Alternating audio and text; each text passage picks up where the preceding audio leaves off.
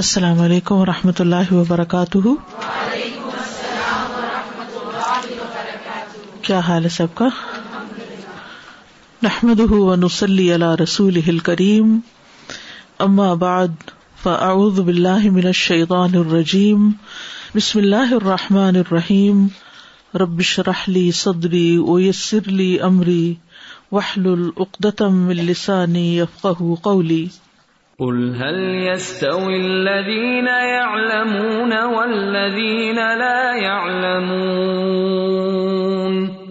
وإذا قيل انشزوا فانشزوا يرفع الله الذين آمنوا منكم والذين أوتوا العلم درجات والله بما تعملون خبير۔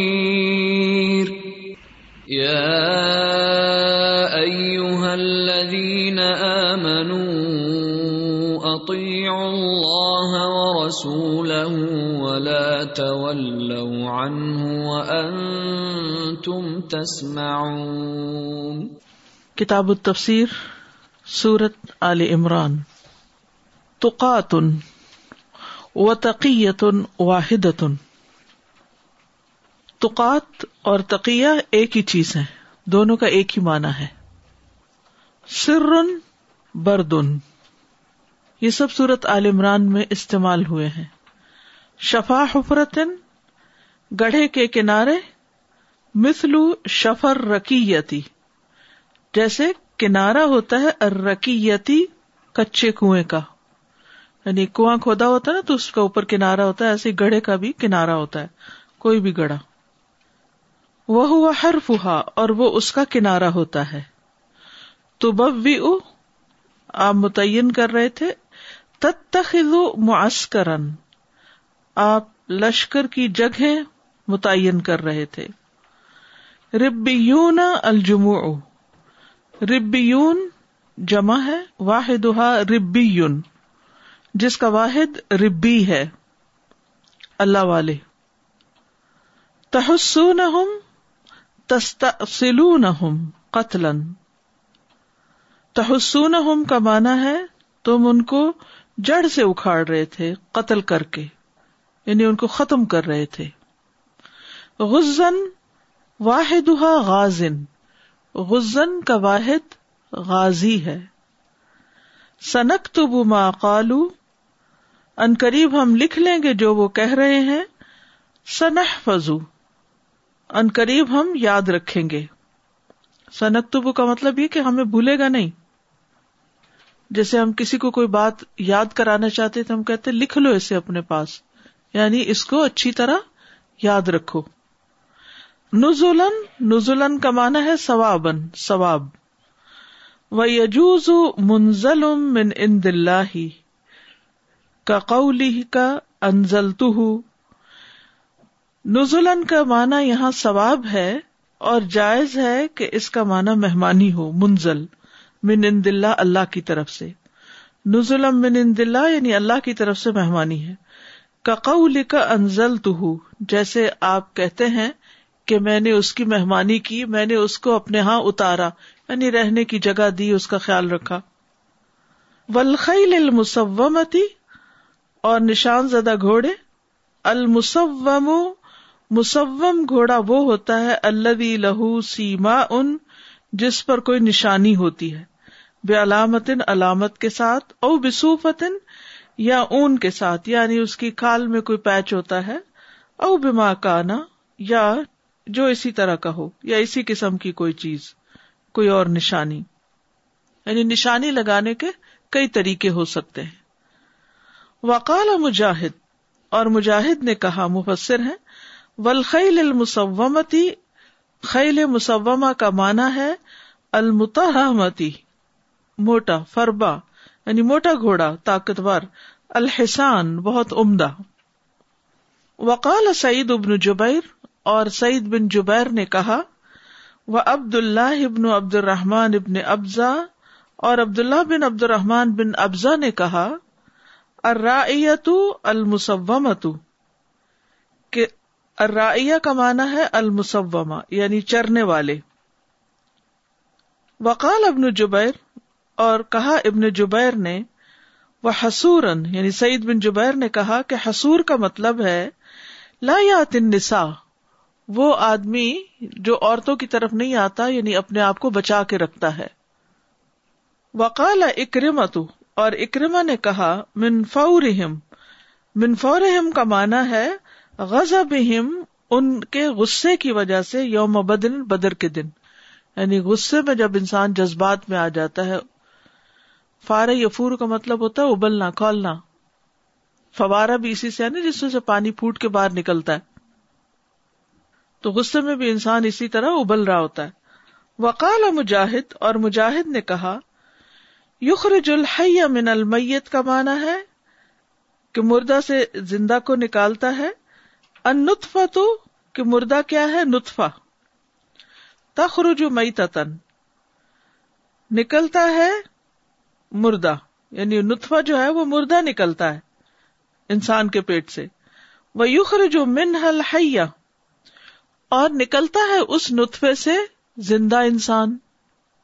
الابکار، اور ابکار کا کیا معنی ہے؟ اول الفجر، فجر کا بالکل پہلا حصہ، آغاز فجر جسے کہہ سکتے ہیں آپ. والعشی، اور عشیش کا معنی ہے میل الشمسی، سورج کا ڈھل جانا، الی ان تغرب، اس وقت تک جب کہ وہ غروب ہو جائے، یعنی سورج ڈھلنے سے غروب تک کا وقت عشی کہلاتا ہے. منہ آیات محکمات، ان میں سے کچھ آیات محکمات ہیں، پختہ ہیں، جن کا معنی بالکل واضح ہے. قال مجاہد، مجاہد کہتے الحلال والحرام، کہ وہ آیتیں جو حلال اور حرام کو واضح طور پر بتا دیتی ہیں وہ محکمات ہیں. وَأُخَرُ متشابہات، اور کچھ دوسری متشابہات ہیں. يُصَدِّقُ بَعْضُهَا بَعْضًا، ان میں سے بعض کی تصدیق کرتی ہیں. كَقَوْلِهِ تَعَالَى، جیسے اللہ تعالیٰ کا فرمان ہے وَمَا يُضِلُّ بِهِ إِلَّا الْفَاسِقِينَ، اور نہیں وہ بھٹکاتا ساتھ اس کے مگر نافرمانوں کو. وَكَقَوْلِهِ جَلَّ ذِكْرُهُ، اور جیسا کہ اس کا قول ہے جس کا ذکر بلند ہے. وَيَجْعَلُ الرِّجْسَ عَلَى الَّذِينَ لَا يَعْقِلُونَ، اور وہ ڈال دیتا ہے گندگی کو ان لوگوں پر جو عقل نہیں رکھتے. وَكَقَوْلِهِ تَعَالَى، اور یہ اسی طرح ہے جیسے وَالَّذِينَ اهْتَدَوْا زَادَهُمْ هُدًى وَآتَاهُمْ تَقْوَاهُمْ، اور وہ لوگ جو ہدایت پائیں تو ان کو ان کی ہدایت میں اضافہ دیتا ہے اور ان کو تقویٰ بھی عطا کرتا ہے. تو اس سے یہ پتہ چلتا ہے کہ یہاں پر جو مجاہد نے آیات متشابہات کا معنی کیا ہے وہ اس معنی سے مختلف ہے جو عام طور پر ہم کرتے ہیں. ہم کرتے ہیں وہ آیتیں جن سے انسان شبہ میں پڑ جاتا ہے یا جو شبہات کی طرف لے جاتی ہیں. لیکن یہ کہتے ہیں متشابہات کا مطلب ہے باہم ملتی جلتی، یعنی ایک آیت جیسے معنی ہے اس کا دوسری اس سے ملتا جلتا معنی دے اور ایک دوسری کو ملا کے پکا کر دے. یعنی کچھ آیتیں تو اٹ سیلف انڈیپینڈنٹلی پختہ ہوتی ہیں، یعنی ان کا معنی واضح ہوتا ہے، اور کچھ آیات جو ہیں ان میں سے بعض کی تصدیق کر کے ان کے معنی کو پختہ کرتی ہیں.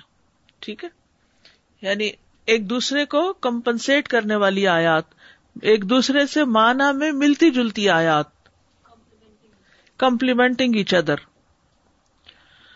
جیسے انہوں نے یہ مثال دی ان 3 آیتوں کی. زیغن کا معنی ہے شکن، شک. فیتبعون ما تشابہ منہ، تو وہ پیروی کرتے ہیں جو مشتبہ ہوتی ہے اس میں سے. ابتغاء الفتنتی، فتنے کی تلاش میں، یعنی المشتبہات. دوسرا معنی کیا ہے متشابہات کا؟ وہ جو مشتبہات ہیں، شبہ میں ڈالنے والی ہیں. والراسخون فی العلم یعلمون تأویلہ، راسخون فی العلم ان کا معنی جانتے ہیں. ویقولون آمنا بہ، اور وہ یہ بھی کہتے ہیں کہ ہم ان پر ایمان لائے. اور ایک اور ابن عباس نے معنی یہ کیا ہے کہ ان کی تعویل اللہ کے سوا کوئی نہیں جانتا. اور پکے علم والے کہتے ہیں کہ ہم ان پر ایمان لائے ہیں، ہم ان میں شک نہیں کرتے جو آیات شبہ میں ڈالتی ہیں، کیونکہ اللہ کی طرف سے ہیں، قرآن میں ہے، اس لیے ہم ان کو مانتے ہیں. ٹھیک ہے، یہاں تک بات واضح ہو گئی. بیسیکلی امام بخاری نے سورۃ آل عمران میں آنے والے کچھ الفاظ کے جو معنی علماء نے بیان کیے ہیں ان کا ذکر کیا ہے. ایک کتاب میں نے دیکھی تھی، جتنے بھی معنی امام بخاری نے یہاں بیان کیے ہیں وہ سارے کے سارے ڈکشنری کی طرح اکٹھے ہیں اس کتاب میں، یعنی جس میں بخاری کے بیان کردہ میننگز قرآن کے جو ہیں وہ اکٹھے کر دیے گئے ہیں ترتیب کے ساتھ، آیات اور سورتوں کی ترتیب کے حوالے سے. یاد رکھیے کہ قرآن کا معنی صرف ڈکشنری کے ساتھ نہیں کیا جا سکتا، وہ ایک خاص کانٹیکسٹ میں بیان ہوتا ہے. تو اس لیے صرف یہ نہیں دیکھا جائے گا کہ کسی لفظ کا معنی لغت میں کیا ہے، بلکہ یہ بھی دیکھا جائے گا کہ وہ اس کانٹیکسٹ میں کیا معنی بنتا ہے. اور جب تک وہ اس کانٹیکسٹ کے حساب سے معنی نہیں ہوگا تو آیت کا صحیح مفہوم متعین نہیں ہو سکتا، وہ کچھ سے کچھ بن سکتا ہے. اور اسے بھی پتہ چلتا ہے کہ قرآن مجید کو صرف لغت کی مدد سے اس کی تفسیر نہیں کی جا سکتی. دیکھا جائے گا کہ قرآن کی بعض آیات کو کس طرح سپورٹ کرتی ہیں، اور پھر نبی صلی اللہ علیہ وسلم نے اس کے کیا معنی بیان کیے ہیں، صحابہ نے کیا معنی بیان کیے ہیں، اور مختلف صحابہ اور بعد کے آنے والے اسکالرز نے ان کا کیا معنی لیا ہے. اگر اس سارے علمی ورثے کو چھوڑ کر ہم ڈکشنری اٹھا کے اس میں سے مطلب نکال کے اگر تفسیر کرنا شروع کریں گے تو بہک جائیں گے اور بہکائیں گے بھی. پچھلے دنوں میں ایک چھوٹا سا ویڈیو کلپ کسی نے بھیجا، وہ دیکھ رہی تھی، جس میں ایک صاحب یہ کہہ رہے تھے کہ صراط الذین انعمت علیہم سے مراد بنی اسرائیل ہے. کیا دلیل ہے؟ ان کا جی آگے جا کے آتا ہے یا بنی اسرائیل اذکروا نعمتی التی انعمت علیکم. تو اللہ تعالیٰ کہہ رہے ہیں نا کہ میں نے تم پر انعام کی، تو صراط الذین انعمت علیہم بھی وہی ہوں گے. اب یہ ایک ایسا معنی نکالا گیا ہے جس کی بنیاد صرف ڈکشنری ہے، صرف لفظی معنی ہے کہ یہاں بھی آیا ہے انعمت علیکم تو وہاں بھی ہے انعمت علیہم، تو یہ ایک ہی ہے. بہت سے پڑھے لکھے لوگ مسلیڈ ہوئے ہیں ان صاحب سے جن کا وہ کلپ تھا. تو اس کی بنیادی خرابی کیا ہے، وجہ کیا ہے؟ صرف ڈکشنری. یہ نہیں دیکھا کہ خود قرآن میں بنی اسرائیل کو دوسری جگہ کیا کہا گیا، وَضُرِبَتْ عَلَيْهِمُ الذِّلَّةُ وَالْمَسْكَنَةُ وَبَاءُوا بِغَضَبٍ مِّنَ اللَّهِ. تو وہ نعمت جو دنیا دین کی تھی، وہ ان کے اندر نبوت اور بادشاہت سب کچھ دیا گیا، لیکن انہوں نے کیا کیا؟ اپنا وعدہ پورا نہیں کیا، اپنی کمٹمنٹ نہیں نبھائی. تو پھر اللہ سبحانہ تعالیٰ نے ان سے یہ نعمت لے لی. تو اسی طرح بہت سے لوگ آج کل غور و فکر کے نام پہ، جدت پرستی کے نام پر منمانے مطلب نکالتے ہیں تاکہ وہ کسی طرح فٹ ہو جائیں اس نئے سوسائٹی کے اندر. تو بات یہ ہے کہ قرآن مجید کی گہرائی میں جا کر اصل کانٹیکس کے اندر رہ کر چیزوں کو دیکھیں تو سارے مسائل کے حل نکلتے ہیں. ایسا نہیں کہ حل نہیں نکلتے، لیکن جب علم کم ہوتا ہے تو پھر انسان اس طرح بھٹکتا بھی ہے اور بعض اوقات علم ہی کے نام پہ بھٹکاتا بھی ہے. ٹھیک ہے، تو ایک تو زیغ سے بچنا چاہیے. زیغ کیا ہے؟ شک. ربنا لا تزغ قلوبنا، ہم اس کا معنی کرتے ہیں اللہ ہمارا دل ٹیڑھا نہ کر دے، اور شاید ہمیں امیج آتا ہو کہ دل جس شیپ میں ہو تھوڑا سا اور ٹلٹ ہو گیا. تو زیغ کا مطلب یہ کہ یا اللہ ہمارے دلوں میں حق کے بارے میں شکوک و شبہات نہ آئیں، کیونکہ جو شک والی کیفیت ہے یہ انسان کو بہت بے چین کر دیتی ہے اور حقیقت سے دور لے جاتی ہے. تو سیف سائیڈ یہی ہے کہ ہم اصل کتب کا مطالعہ کریں، پرائمری سورسز. اور ریسرچ کا یہ اصول جو ہے یہ صرف دین کے معاملے میں نہیں، ہر فن کے معاملے میں ہے کہ اس کے بنیادی ماخذ کو دیکھا جائے، بعد والوں کی باتیں نہیں. ٹھیک ہے Ustaza ji, just as you've pointed out the dependence on dictionary or language, I was thinking in recent years there's a strong growing trend about people wanting to take Arabic language courses to understand the Quran without having studied the Quran. This is something very dangerous and it leads to the similar kind of thing. So we have to be careful on, going primarily depending on language only. Exactly. To understand Quran. So we have to be very careful on that. Just to really benefit from these words and the explanation given here, this is different from looking into a dictionary, as you pointed out as well. So on the basis that, Imam Bukhari selected these words and not some other words to explain, could you shed light on that so we really value this and we give it due importance? یعنی انہوں نے اصل میں علم کی جو وسعت ہے یا ایک معنی کے اندر جو گہرائی پائی جاتی ہے اس کو ہائی لائٹ کیا ہے، ساری چیزیں اکٹھی نہیں کی، صرف ایک ڈفرنٹ اینگل لا کے رکھا ہے کہ کس طرح مختلف جو مفسرین ہیں یا مختلف جو قرآن کے اندر گہرائی رکھنے والے ہیں انہوں نے اس کا معنی کیا کیا اور یہاں اس کا معنی کیا بنتا ہے. یعنی صرف لغویوں پر انحصار نہیں کیا. جیسے آپ دیکھیے نا کہ مختلف اسکالرز ہوتے ہیں نا، کوئی فزسٹ ہے اور کوئی بایولوجی کا ماہر ہے، کوئی کسی چیز کا ہے، سارے under the cover of science. ٹھیک ہے، اسی طرح دین کے علماء، کوئی محدث ہے، کوئی فقیہ ہے، کوئی مفسر ہے، کوئی لغوی ہے، کوئی نحوی ہے، تو ان سب کا اپنا اپنا ایک فیلڈ ہے. تو اب نحوی کا فیلڈ کیا ہے؟ علم النحو، صرف وغیرہ، گرامیرینز ہیں، تو وہ اپنے حساب سے چیزوں کو دیکھتے ہیں، کوئی اپنے حساب سے دیکھتا ہے. ہمیں یہ دیکھنا ہے کہ جو قرآن کے ماہر ہیں انہوں نے ان الفاظ کو کس طرح سمجھا ہے، تو اس اعتبار سے انہوں نے ان چیزوں کو جمع کیا ہے. تفسیر کے اقوال، تو پرانی جو تفاسیر ہیں ہماری جو امہات الکتب ہیں ان میں یہ اقوال ملتے ہیں. یعنی اگر آپ ایک آیت کو سرچ کریں تو وہاں آپ کو بتایا جائے گا کہ اکرمہ یہ کہتے ہیں، ابن عباس یہ کہتے ہیں، فلاں یہ کہتا ہے، اور اس سے معنوں کے اندر جو وسعت اور خوبصورتی آتی ہے اور ڈیپتھ آتی ہے اور تدبر اور غور و فکر کا موقع ملتا ہے، وہ حیران کن ہوتا ہے. جی، یہ جو متشابہات کے 3 مطلب پتہ چلیں کہ بیسیکلی 2 ہی ہیں.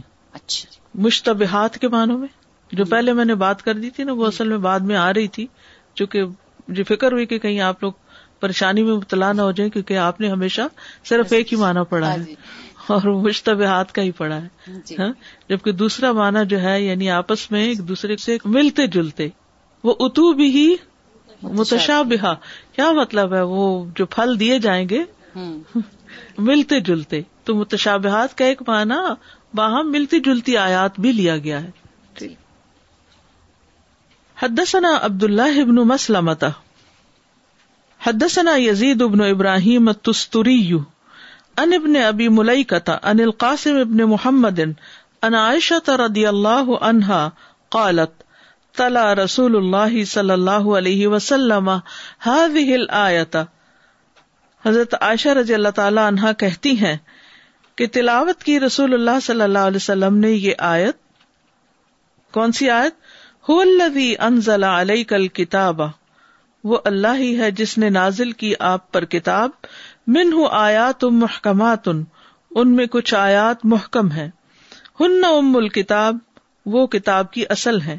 وأخر متشابہات، اور دوسری متشابہات ہیں. فأما الذین فی قلوبہم زیغ، تو لیکن وہ لوگ جن کے دلوں میں ٹیڑھا پن ہے، شک ہے. فیتبعون ما تشابہ منہ، تو وہ پیروی کرتے ہیں اس کی جو متشابہ ہیں ان میں سے. ابتغاء الفتنۃ و ابتغاء تأویلہ، فتنے کی تلاش میں اور ان کی تعویل کی تلاش میں. وما یعلم تأویلہ الا اللہ، اور نہیں جانتا ان کی تعویل مگر اللہ ہی. یہاں انہوں نے کس معنی میں لیا متشابہات کو؟ مشتبہات کے معنوں میں. والراسخون فی العلم یقولون آمنا بہ، اور علم میں رسوخ رکھنے والے کہتے ہیں ہم اس پر ایمان لائے. کل من عند ربنا، سب ہمارے رب ہی کی طرف سے ہے. وما یذکر الا اولو الالباب، اور نہیں نصیحت پکڑتے مگر عقل والے. قالت، وہ کہتی ہیں، قال رسول اللہ صلی اللہ علیہ وسلم، کہ رسول اللہ صلی اللہ علیہ وسلم نے فرمایا، فَإِذَا رَأَيْتَ الَّذِينَ يَتَّبِعُونَ مَا تَشَابَهَ مِنْهُ، پھر جب دیکھو تم ان لوگوں کو جو پیروی کرتے ہیں اس کی جو اس میں سے متشابہ ہے. فَأُولَئِكَ الَّذِينَ، تو یہی وہ لوگ ہیں، سَمَّ اللَّهُ، جن کا اللہ نے نام لیا ہے، ذکر کیا ہے. فَاحْذَرُوهُمْ، تو ان کی صحبت سے بچے رہو، ایسے لوگوں کے پاس مت بیٹھو، ایسے لوگوں سے علم مت حاصل کرو. کیوں؟ کیا ہوگا؟ خود بھی بھٹکے ہوئے ہیں، تمہیں بھی بھٹکا دیں گے. راسخون فی العلم ہے ایک طرف، جو کہتے ہیں کہ جو باتیں اللہ نے ہمیں نہیں بتائیں جن کا معنی، ہم ان پر ایمان رکھتے ہیں کہ اللہ کی طرف سے ہیں، لیکن ہم ان کی تعویل نہیں کرتے، ہم اپنی طرف سے مطلب نہیں نکالتے. لیکن جن لوگوں کی نیت خراب ہے، دلوں میں ٹیڑھا پن ہے، وہ کیا کرتے ہیں، ایسی چیزوں کے پیچھے پڑ کر یونیکنیس اور جدت کے نام سے لوگوں کو حیران کریں، ان کو سرپرائز دیں، اور یعنی کہ ان کو اٹریکٹ کریں، وہ ان چیزوں کے پیچھے پڑ جاتے ہیں. تو جب کوئی دین میں اصل سے ہٹ کر کوئی نئی راہ نکالنا چاہتا ہے تو پھر انسان کیا کرے، فاحذروہم، ان سے بچ کے رہو. اب آپ دیکھیے یہ کس نے مشورہ دیا تھا کہ ان سے بچ کے رہو؟ اب آپ دیکھیے حضرت عائشہ روایت کر رہی ہیں، اور قالت قال رسول اللہ صلی اللہ علیہ وسلم فَإِذَا رَأَيْتَ الَّذِينَ يَتَّبِعُونَ مَا تَشَابَهَ مِنْهُ فَأُولَئِكَ الَّذِينَ سَمَّ اللَّهُ فَاحْذَرُوهُمْ. یہ ہیں وہ لوگ جن کا اللہ نے ذکر کیا، ان سے بچ کے رہنا، اپنا ایمان خراب نہیں کر لینا. میں سوچتی ہوں کہ اللہ کے رسول صلی اللہ علیہ وسلم نے کوئی چیز چھوڑی ہے ایسی کہ جس سے ہمیں نقصان ہو سکتا اور انہوں نے وہ بیان نہ کر دی ہو. کتنی اہم بات ہے یہ.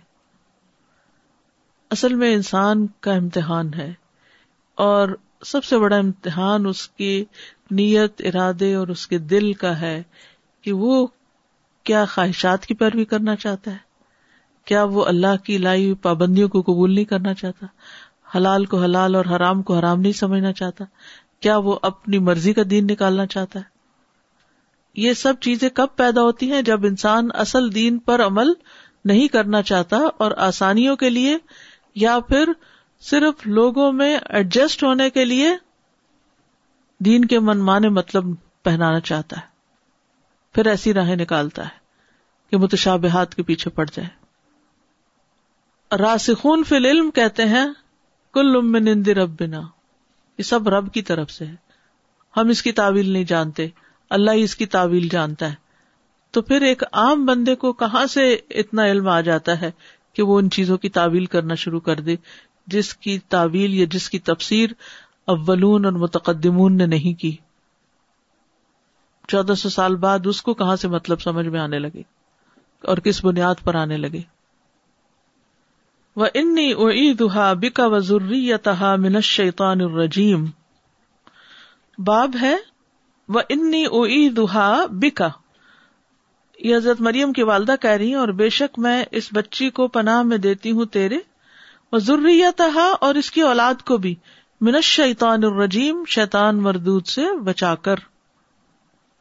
حدثني عبد الله بن محمد حدثنا عبد الرزاق اخبرنا معمر عن الزهري عن سعيد بن المسيب عن ابي هريرة رضي الله تعالى عنه ان النبي صلی اللہ علیہ وسلم قال، ابو ہریرہ رضی اللہ عنہ کہتے ہیں کہ نبی صلی اللہ علیہ وسلم نے فرمایا، ما من مولود، نہیں کوئی بچہ، یولد پیدا ہوتا، الا مگر، والشیطان یمسہ، مگر شیطان اس کو چھو لیتا ہے، حین یولد، جیسے وہ پیدا کیا جاتا ہے، یعنی جب اس کی ولادت ہوتی ہے، فیستحل صارخا، تو وہ چلاتے ہوئے رونے لگتا ہے، من مس الشیطان، شیطان کے مس سے، ایاہو، اس کو، یعنی شیطان اس کو جو اس وقت چوکا لگاتا ہے اس سے وہ رونے لگتا ہے. الا مریم و ابنہا، سوائے مریم اور ان کے بیٹے عیسیٰ علیہ السلام کے، یعنی وہ نہیں روئے تھے. ثم یقول ابو ہریرہ، پھر ابو ہریرہ کہتے ہیں، وقرؤوا ان شئتم، اور پڑھ لو اگر چاہو تم، وانی اعیذھا بک وذریتھا من الشیطان الرجیم، یعنی یہ آیت چاہو تو پڑھ لو. جیسا کہ آپ جانتے ہیں کہ شیطان نے اس بات کی قسم کھائی تھی کہ میں انسان کو اور اس کی اولاد کو گمراہ کر کے رہوں گا. سورۃ بنی اسرائیل کی آیت نمبر 64 میں آتا ہے، وَاسْتَفْزِزْ مَنِ اسْتَطَعْتَ مِنْهُمْ بِصَوْتِكَ وَأَجْلِبْ عَلَيْهِمْ بِخَيْلِكَ وَرَجِلِكَ وَشَارِكْهُمْ فِي الْأَمْوَالِ وَالْأَوْلَادِ وَعِدْهُمْ وَمَا يَعِدُهُمُ الشَّيْطَانُ إِلَّا غُرُورًا. اور ان میں سے جس کو تو اپنی آواز کے ساتھ بہکا سکے بہکا لے. کس کو کہا جا رہا ہے؟ شیطان کو. کون کہہ رہا ہے؟ اللہ سبحانہ وتعالی. اور اپنے سوار اور اپنے پیادے ان پر چڑھا کر لیا، اور اموال اور اولاد میں ان کا حصے دار بن، اور انہیں وعدے دے، اور شیطان دھوکہ دینے کے سوا نہیں وعدہ دیتا. پھر شیطان نے کہا تھا سورۃ بنی اسرائیل کی آیت نمبر 62 میں، اس نے کہا تھا قال ارأیتک ھذا الذی کرمت علی لئن اخرتنی الی یوم القیامۃ لاحتنکن ذریتہ الا قلیلا. کہنے لگا بھلا دیکھو یہ شخص جسے تو نے مجھ پر عزت بخشی ہے، یعنی انسان کو، اگر تو مجھے روز قیامت تک مہلت دے تو میں چند لوگوں کے سوا اس کی اولاد کو اپنے قبضے میں لے کے جڑ سے اکھاڑ دوں گا. یعنی انسان کی پیدائش کے وقت ہی شیطان نے یہ عہد کیا تھا، قسم کھا کے یہ بات کہی تھی کہ میں ضرور ان کی اولاد کو اپنے قبضے میں کروں گا سوائے چند کے.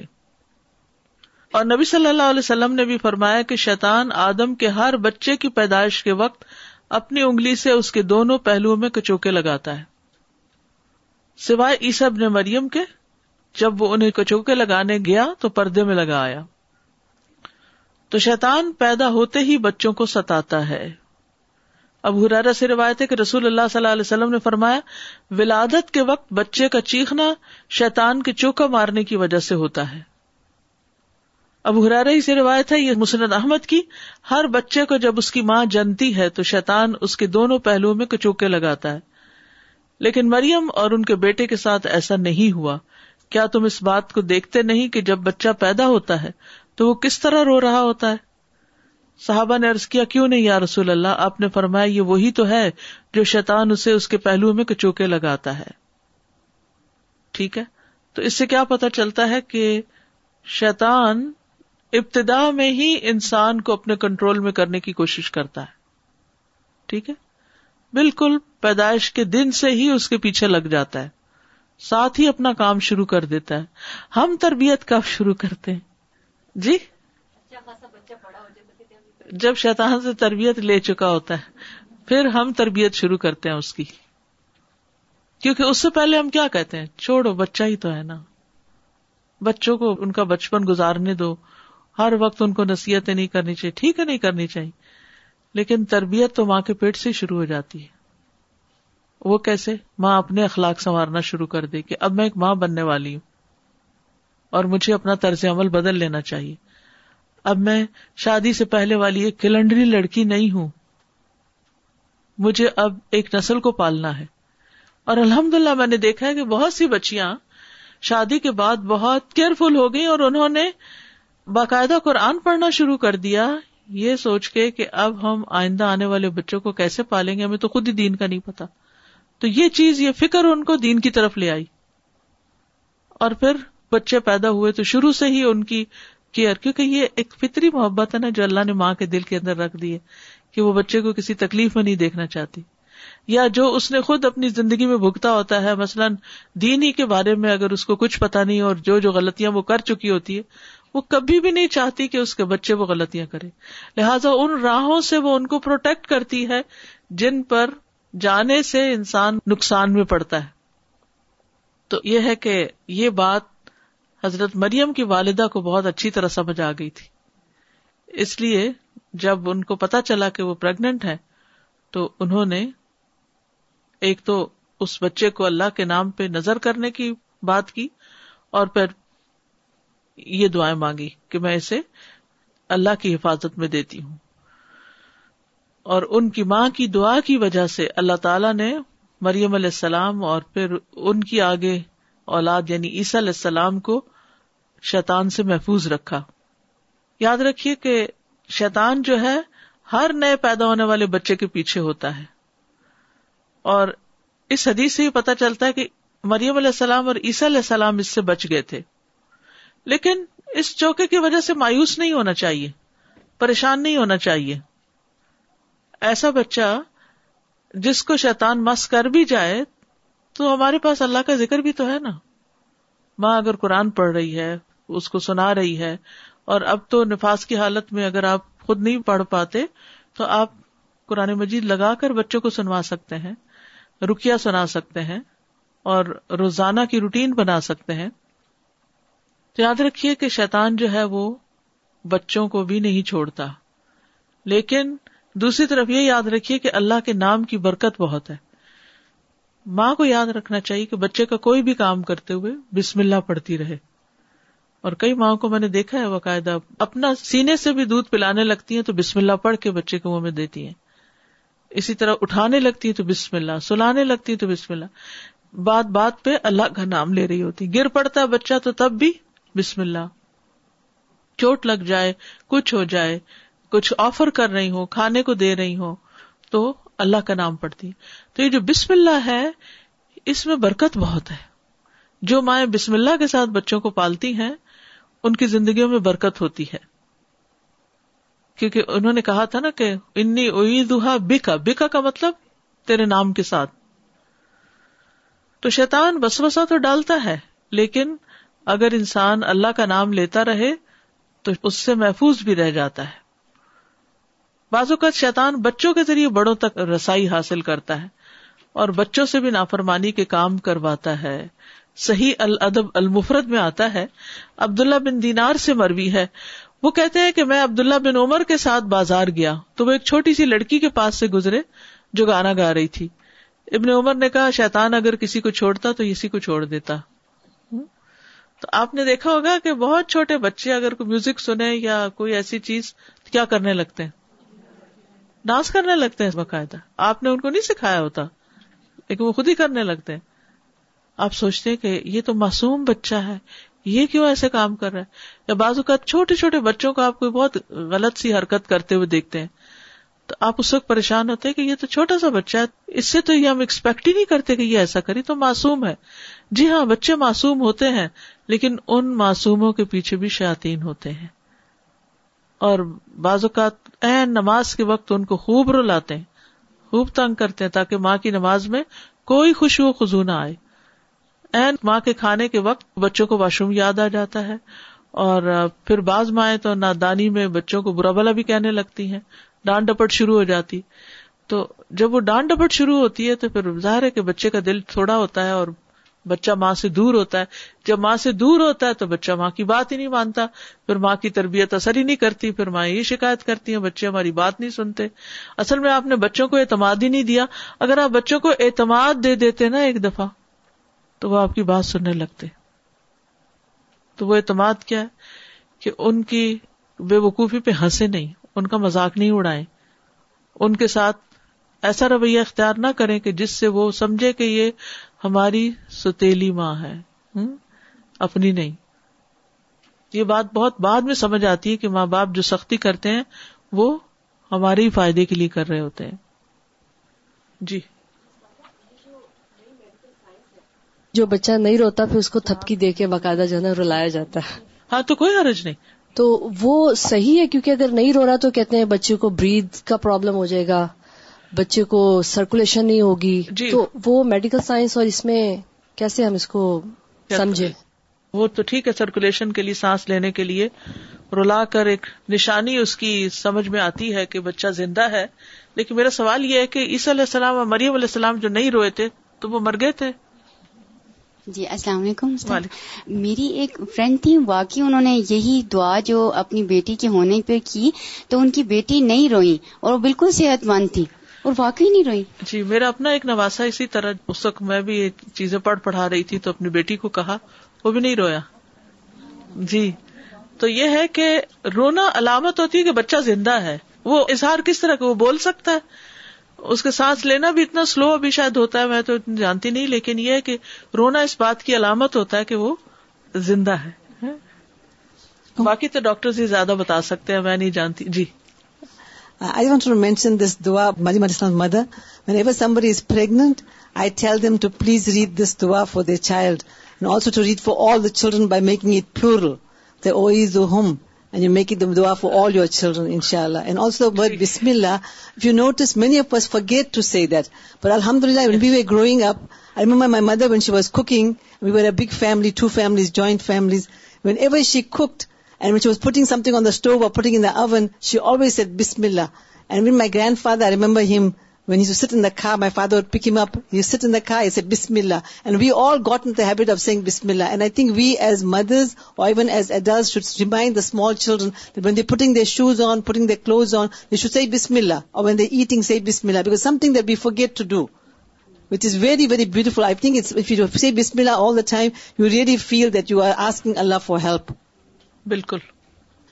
السلام علیکم ڈاکٹر صاحب. مجھے یاد ہے آپ نے بتایا تھا کہ جب بچے پیدا ہوں تو آیت الکرسی پڑھتے رہے مستقل نا, تو جہاں تک اور عائشہ نے مستقل مائرہ کے ساتھ پڑھی نا, اور الحمدللہ روما بھی نہیں روئی تھی. الحمدللہ. جی جزاک اللہ خیرن کثیرہ. استاذہ یہ دعا اکثر میں پڑھتی تھی, تو جن بچوں کی دفعہ یہ دعا نہیں پڑھی تو بڑی مایوسی سی آتی تھی کہ پڑھی نہیں. تو آپ نے جس کے بڑی پازیٹیو بات بتائی کہ ہمارے پاس قرآن تو ہے اور ہم اپنی پوری لائف میں بسم اللہ پڑھتے رہیں, تو امید رکھیں. بالکل